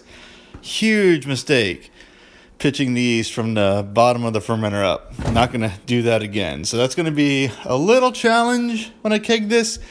But again, lucky I'm kegging, so anything that does slip through, we can actually pour out in the first few draws of the keg. And I have a filter to kind of take care of that. So lesson learned on that. Not going to do that again. So as far as this goes, it is red. Let's see what it smells like, because I can smell it by now. Now it's almost pretty much done. It smells smells not bad. Actually, it's a little tough to smell, because I realized underneath that 1/3 of beer is 2/3 of yeast. So it's very yeasty smelling. The first smell was, you kind of got the beer, but I didn't get really to identify anything after that, because then the yeast hit. So actually, this is not really a good test to test the aroma. But I'm going to go ahead and dump this. I'm going to put on a very small mason jar. I think it's a little 8-ouncer. And then let whatever yeast is going to collect into that. And then we're going to be ready to keg. But until then, I got to get this cleaned up and get that other one on there. And I'm going to do that right now.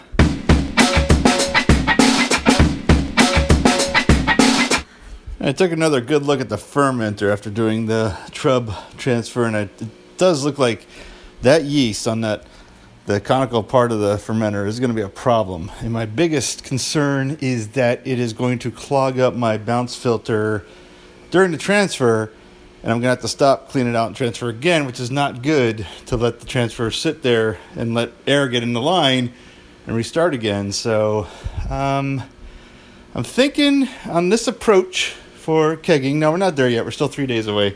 I think what I'm going to do, we have over 5 gallons.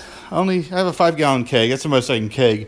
Let's say we have 5.5 gallons. I can't quite see exactly because it's covered up in a big thermal wrap. But let's say it's 5.5 gallons. I'm going to run the about half of whatever the overage is. Let's say it's 5.5 gallons. I'm going to run a 1/4 gallon out into another container before I start kegging. And hopefully that initial flow will loosen up the worst parts of that yeast that's stuck on a conical, and then the stuff that's really there, stuck hard and fast, will just stay there through the rest of the the rest of the transfer, or at least maybe wait till the end and then the bounce filter. If it gets clogged at the end and I get 4 and 3/4 gallons, okay, it's not the first time I've done that. So I think that's the approach I'm going to take. We'll see. Now, I mean, I did put another jar on there Unfortunately, I mean, it's an 8-ounce jar as opposed to the 32-ounce jar, so it might pull out. And again, that yeast may be like just a thin layer, just enough that that it looks worse than it is. So maybe a lot more will settle in those last 3 days now that I transferred and kind of stirred up the beer a little bit.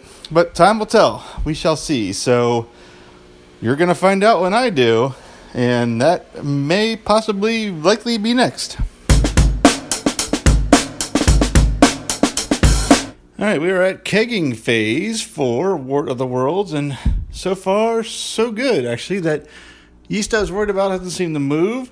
The bouncer filter seems to be doing its job. Actually, I don't see it catching all that much, which I think that's saying there's not much to catch. I'm not saying that it isn't doing what it's supposed to. I'm thinking it's not really breaking loose from there. Probably won't until it gets down to the end and starts a little bit more turbulence in the beer, gets past that yeast and tears it off. So I did have like a little more than 5.5 gallons. So I went ahead and did some PET bottles of it. I did 3. I had a 4th ready, and I was like, okay, we're getting towards 5. I want to leave a little leeway in case that sediment starts to pull. So I have 3. I have a 4th ready if I need it, but I've got 3 extra bottles that I did put carbonation drops in. Those kind of lozenge things I talked about in the What the Hop episode. And I'm going to let those bottle conditions, see how those come out too, just as a kind of comparison. I don't expect a taste difference because carbonation is carbonation, but just since I had the beer, instead of pouring it down the drain, why not? So, all right, we are coming down to 2 3/4 gallons, so we're almost halfway kegged here. And as far as the War of the World story goes that I just told in those 24 or 25 clips, why?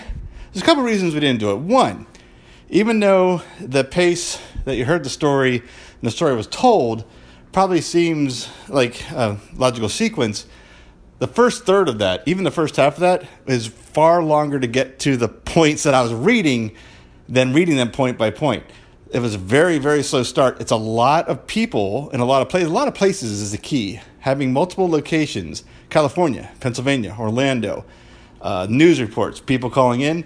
There's a lot of locations to set up and establish and get to where we needed to know who was where and what was going on where for the story. That's fine for like a very epic movie, epic length movie, they should say, or a series of stories. But this is one story, and that is a big contributor of a probably close to 2-hour run, which I don't want to do. I don't want it to be more than an hour, because even though it's new media and there are no rules, how many 2-hour stories have you sat and listened to on one chunk? Probably not many. I know I certainly haven't. So that was one of the reasons. There's a couple of logistic reasons that didn't happen, but as far as flow of the story in that first half, that's one of the big reasons why we didn't do that. Let's see, we're down to 1 gallon now, so I'm going to go ahead and stop talking and finish this out. When I come back, I'll talk a little bit more of what I learned from that and where I went from that with other drafts. All right, everything is cleaned up and the beer is kegged, and I just moved it to the fridge, the full 5-gallon, heavy 5 gallons, so I'm a little winded, into the fridge. The beer was about, or is going to be, at 45 degrees, probably overnight, and so I put the CO2 on at 15 PSI. I'd say in about 10 days we should have our carbonation. I'm, of course, going to check it in 7 days, but I think in 10 days is probably when we're going to get the carbonation we want, and that slow and low with the gas-forced carbonation, of course, as we learned quite a few episodes ago, is the way to go, unless I'm going to bottle condition, which that's a whole other story. I've completely changed my mind on that from when I first started brewing. In fact, that is a story, so I'll save that for another episode. So, but since I had some beer left after all that, I poured a little bit into a tasting glass. Now, this is not the tasting portion of the episode. I just pulled it out of the freezer, tried to get it down to drinking temperature as quick as possible. In fact, let's see what it is, if my thermometer is handy. There it is. I was going to say, if I move more than 2 things, I don't call that handy for a sudden recording. So let's see, it's at 55 degrees. Actually, it's not bad. Not bad. So I'd like it a little cooler on a normal basis, but for tasting, not bad. So, okay, or this kind of tasting. Color, it's what I wanted. It's got the red It's this one's a little cloudy. It was at the end of the fermenter, and it's not been fined, so it could be a little bit of sediment and a little bit of chill haze. Aroma, got that nice little sting followed by the smell of alcohol. That sting from a Kolsch. Sometimes you get from a lager as well, but that means the yeast was the right choice and it did what it's supposed to do. Yep, definitely. Not getting much of anything else. Just a touch of sweet from the malt, but we're talking really, really having to dig to find it. So it's mainly just the esters from the yeast and a little bit of alcohol smell. So and that's what I wanted, because I wanted, even though the color is off style, I still wanted to make a Kolsch. So I'm going to give this a taste, even though it's not carbonated, and it still needs like a good week, maybe two to age. Actually, that's okay. There's a little biscuit on the end, so it was a little young, but otherwise, that's actually kind of ready to go. Actually, I take that back. That biscuit at the end changed my mind, but the first taste, I thought, oh, that's ready to go. But just slight bit of biscuit. Actually, it's kind of like a sourdough, like almost a pretzel. But let me taste that again. Yeah. Besides just the very, I mean, we're talking almost twice the time of a normal aftertaste to get that biscuit, but otherwise, I'm happy with that. I'm going to be very happy with this beer, I think, as long as I didn't mess anything up during that transfer into the keg, which I don't really recall anything being out of the ordinary, but you never know. But otherwise, I'm happy with that result so far. I'm very excited to get this carbonated and do a true tasting. This is pleasant surprise. No, I shouldn't say surprise. I'm surprised it's this good this early. That's what I wanted to say. So once that biscuit taste, although I'm getting that pretzel taste again, I get it a couple seconds after the initial aftertaste. That's kind of interesting. I could call it a Philadelphia Kolsch with that taste, but that will probably age out probably by the time I taste it. And it actually, if it isn't aged out, it's so slight it may even be masked by the carbonation. But that's not the official tasting. We're getting to that. So this went on a little longer than I expected, and I don't have all that much to say, and I don't want to, about the War of the Worlds original, I don't want to force it until I get towards the last bit of recording, so I'm going to skip a story in this recording and just go on to the next thing right now. Alright, it's been 5 days, so I'm going to give a quick carbonation check, though I'm pretty sure it's probably not ready yet, but I also purged the head and kind of filled up a pint glass to get what was there out and get the flow going on the tap. So maybe we're about to find out actually right now.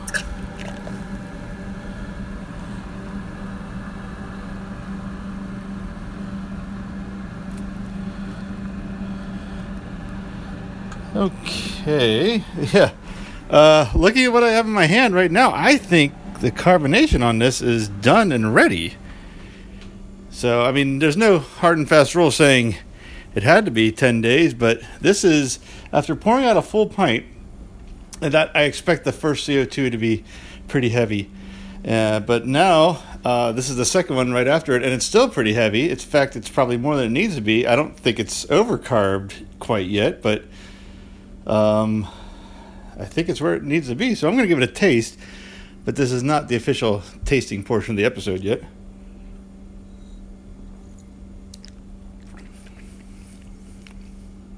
I'm just going to say too bad it's not the official tasting portion yet, but that is yet to come. So I'll hold on to my opinion until we get to that. I will talk about the story though. Whoops, that was me knocking a license plate over the table in my garage where my beer refrigerator is. What was I saying? Oh, story, War of the Worlds story. So what did I learn from the problems I found putting that script together that I'm going to try to adapt? I think it's pretty simple. From one aspect, from the way where the story plays out. Like, picture a Target, like even the symbol for Target stores. In that center dot is where Neozaz Studios, where my character is. That second ring, that's where Quint and Karen are. That third ring is where Dave is. Put a fourth ring out there, that's where the rest of the world is. And all those rings, we have to go out, span to them, and then get them back to the middle. So actually the story kind of starts on those outside rings. We have to get everything back to the middle. because that's kind of the point of this version of the story, is to have a worldwide attack. So I think we're going to still keep that target analogy in the worldwide attack. Am I saying that right? Worldwide attack? It just doesn't sound right when I say it. That worldwide attack is going to take place in that bullseye and then spread out from the get-go. We're not going to kind of lead everything in and then go back and forth. I think it's going to start with a dead-on bullseye and spread from there. And that's what I've been doing in the latest drafts I've been working on, and we'll see where it goes. Not done yet, not what I'm completely happy with, but closer than the story I told. So there is that. There's progress being made. So this is a project that's very important to me, and if I don't think it's the script that it should be or could be better said, then I am not quite ready to do it. So that's where we're at right now as of this recording. So, all right. We'll get back probably to the true tasting now at this point. I'm actually going to get the gas off this and let it kind of sit at serving pressure, and so it doesn't get any overcarbonated. And I almost I almost made a comment on the beer. I'm not going to, because this is not the tasting. So tasting may be next or very soon after this.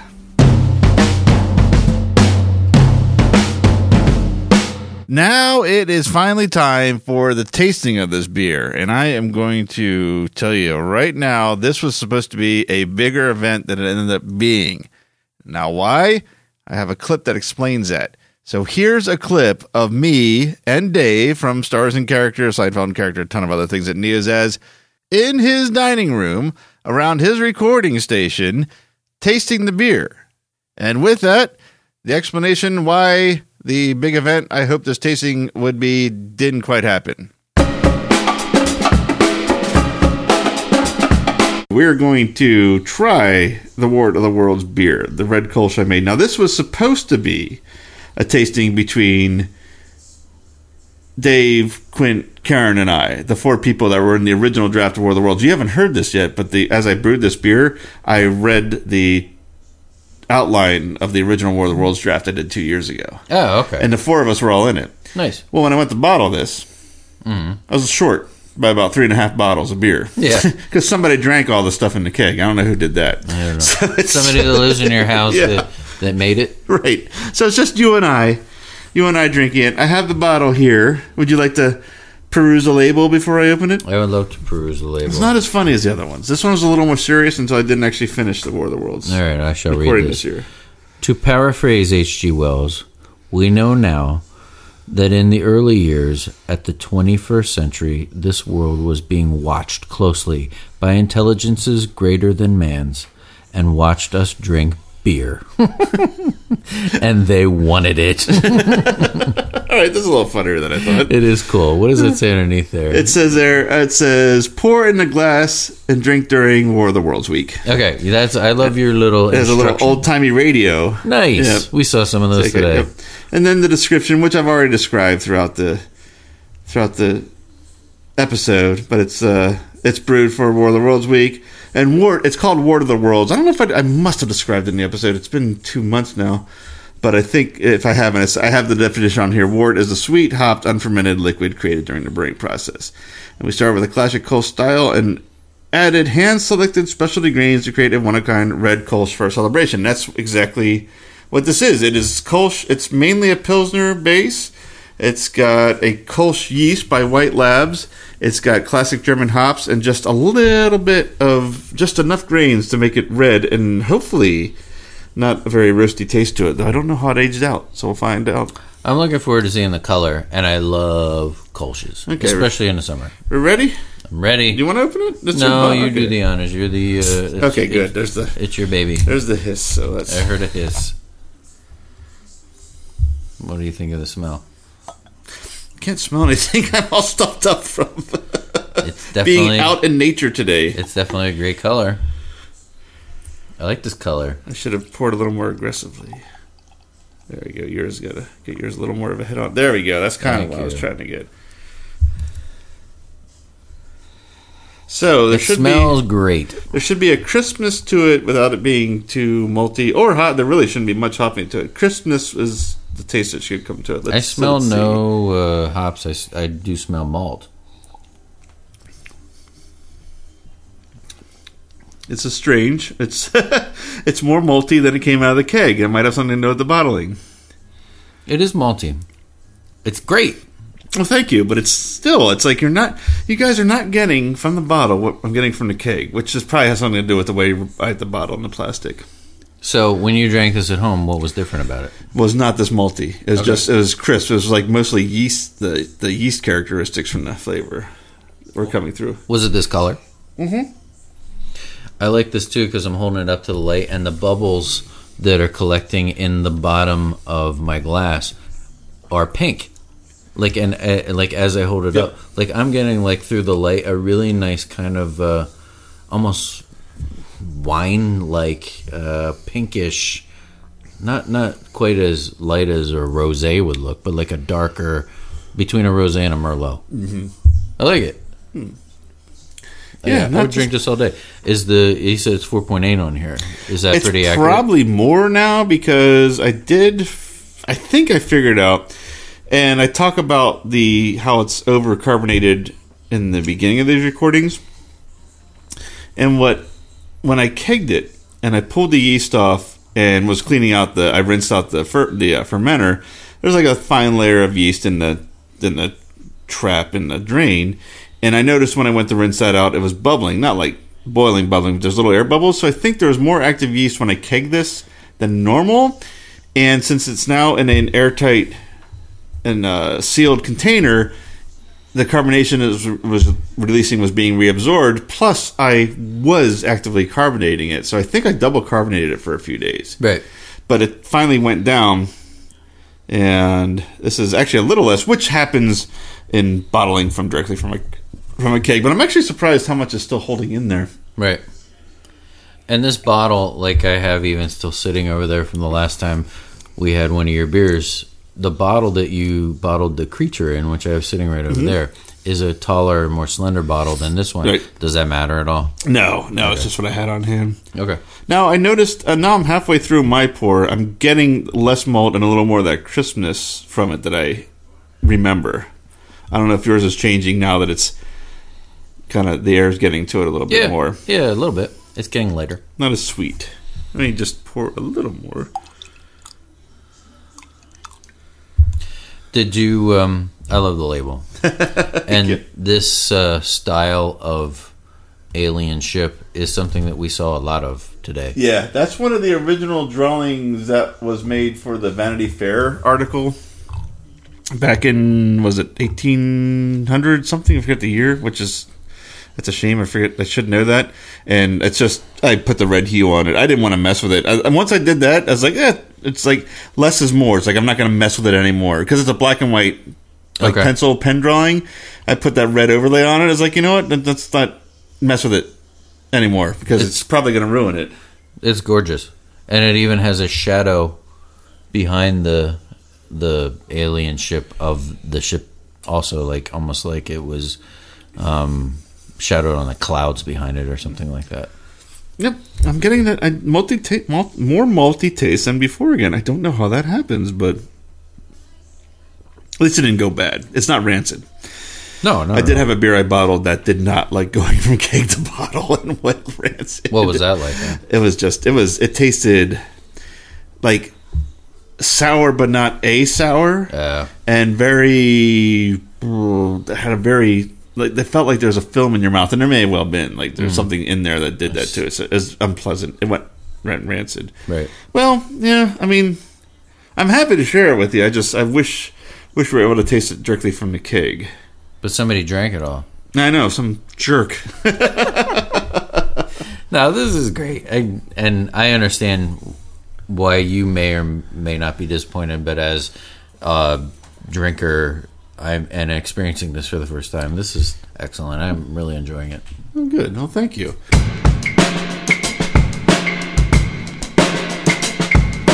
So I did record my initial tasting and review of the beer right after kegging it, like I do with every brewing recording.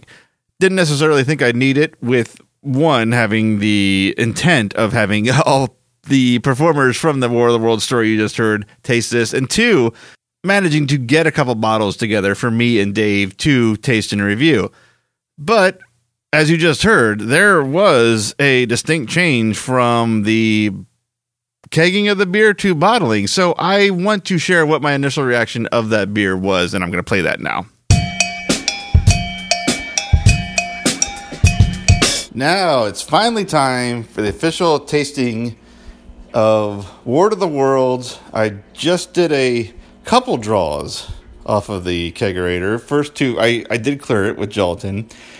And I had to do a couple tries to clear that out because it was quite carbonated, the first few glasses. In fact, the glass I have now is a little more than I'd like. So this was quite carbonated, which is strange. I didn't have it on any longer than I felt I needed to. So not sure what's going on, but I'll keep an eye on that. Maybe my pressure gauge on my kegerator is wrong. It's a possibility. Anyway, regardless, though, I did get a good glass out of it. It's not all foam. It's a very good pour. It's just a bigger head than I wanted. And getting the gelatin out, the findings out, it probably was a full pint, but it took like 3 tries because that foam kept building up. And kind of wish I talked about it because it was night and day. The first draws of right out of the keg were like super cloudy. You couldn't see anything through. In fact, it was like a different color. It was almost like a solid burgundy color.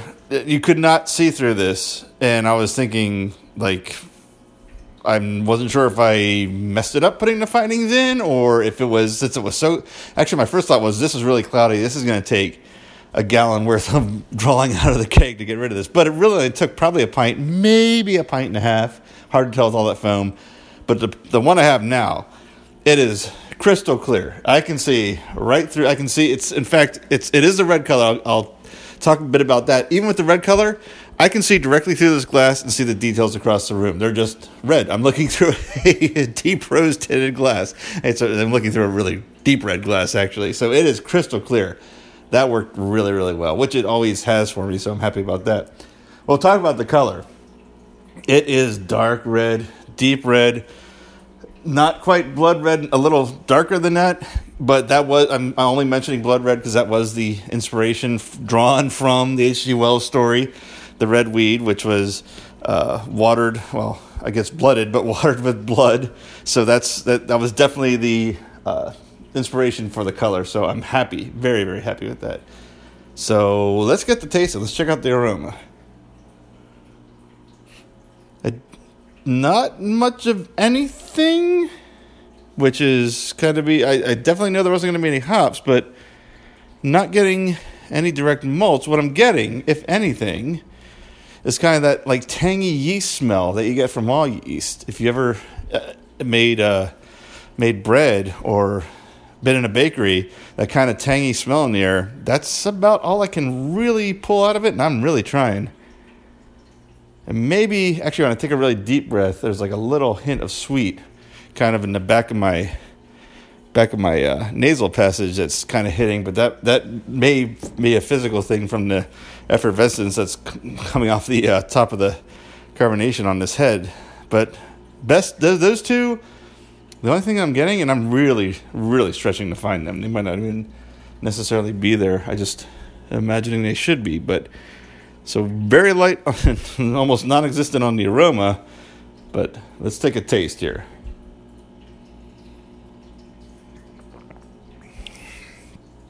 Okay, I am really happy right now. This is my biggest fear and the first thing I'm going to talk about is something that's not there. My biggest fear was that putting in those specialty malts that can be overwhelming and overshadow a lot of things in a beer if used in the proper amounts is not there. So I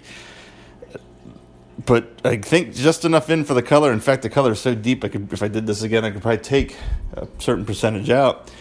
But they're not overpowering this beer. So now that is the worst thing I was trying to taste. Let me get another taste and see if it's the Kolsch style I'm looking for.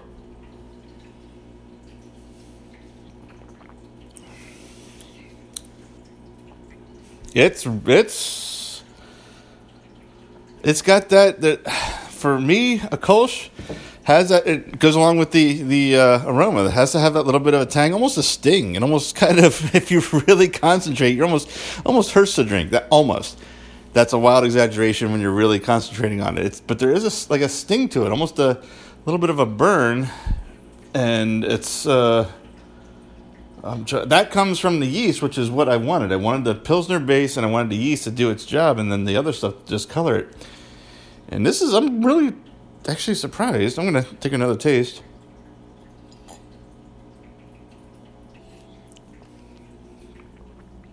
I held it for quite a bit there, and there's definitely the mouthfeel is there for Kolsch. The alcohol percentage seems about right. I think we got a Kolsch. I think we got a red Kolsch. I'm a pretty happy guy right now.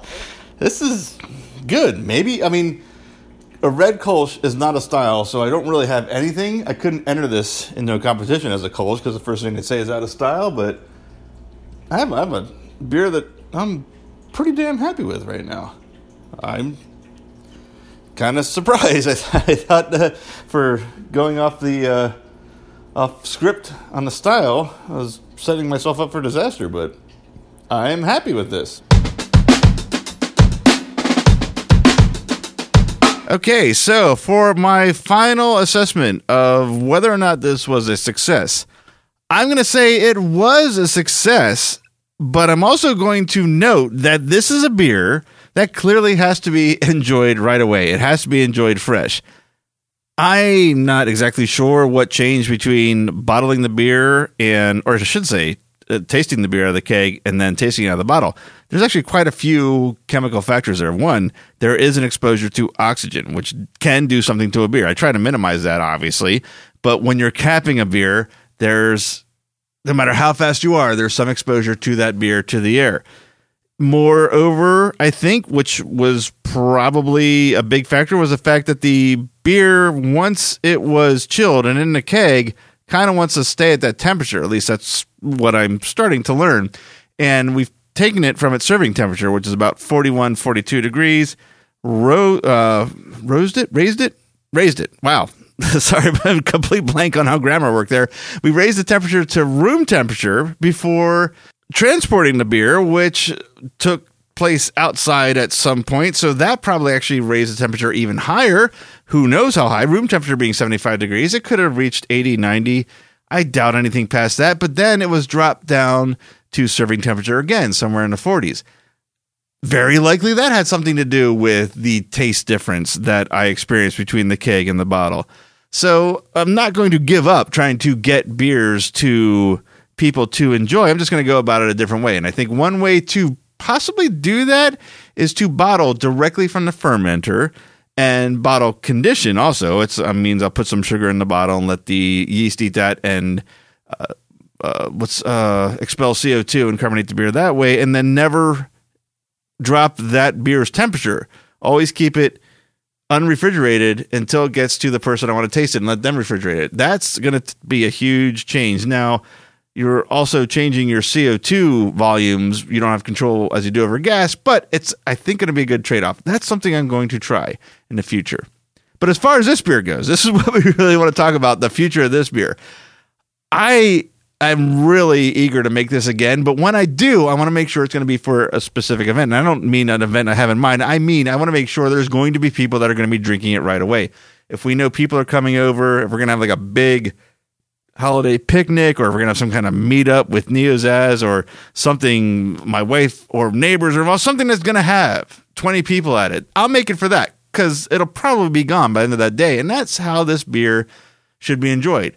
Like, right, its peak age is about 5 weeks after brewing, maybe 6 to 8 under the right temperatures. Seems like it doesn't last much longer than then. So when I make this, I'm going to make sure it is going to be enjoyed right away, not sitting around and not getting a chance to. It didn't age bad, I'll give it that, but I really wanted Dave to experience that crisp, sharp Kolsch taste, and whatever happened in transit changed it a little bit. So, but that's not going to stop me from making this again. And with that, that'll just about do it for this episode of Is It Beer Yet? War of the Worlds Week edition. I hope you enjoyed this episode. It was a lot different on both sides, admittedly, both on the Is It Beer Yet side and the War of the Worlds Week side. And I hope the War of the Worlds portion intrigued you enough to check out the neozaz.com War of the Worlds production, whenever that may be. I don't even dare say a year at this point for fear of pre-jinxing any of our efforts. Best I can say is stay tuned. There's more War of the Worlds week to come, including a special Best of Fives episode with my fellow War of the Worlds enthusiasts from across the pond, Eric Moore from the series Effectively Speaking and Blake Seven in Character. There's a really fun Matt's Crummy Comics Collection episode featuring Ash vs. Evil Dead and the War of the Worlds Martians, and a special 80th anniversary episode for the 1938 broadcast. All that yet to come, and some great shows already this week, and from past years as well.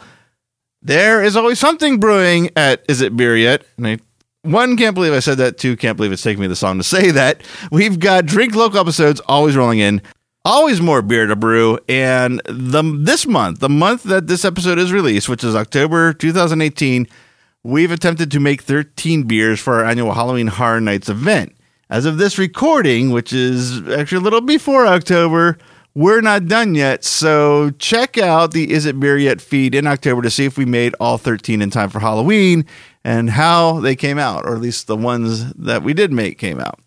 Halloween is the biggest holiday at neozaz.com, and this year is shaping up to be the biggest year yet with Halloween-themed episodes from shows all over the network, anchored by our series, The Catacombs of Halloween Horror Nights, which reports on Universal Studio Orlando's Mega Haunt event, Halloween Horror Nights.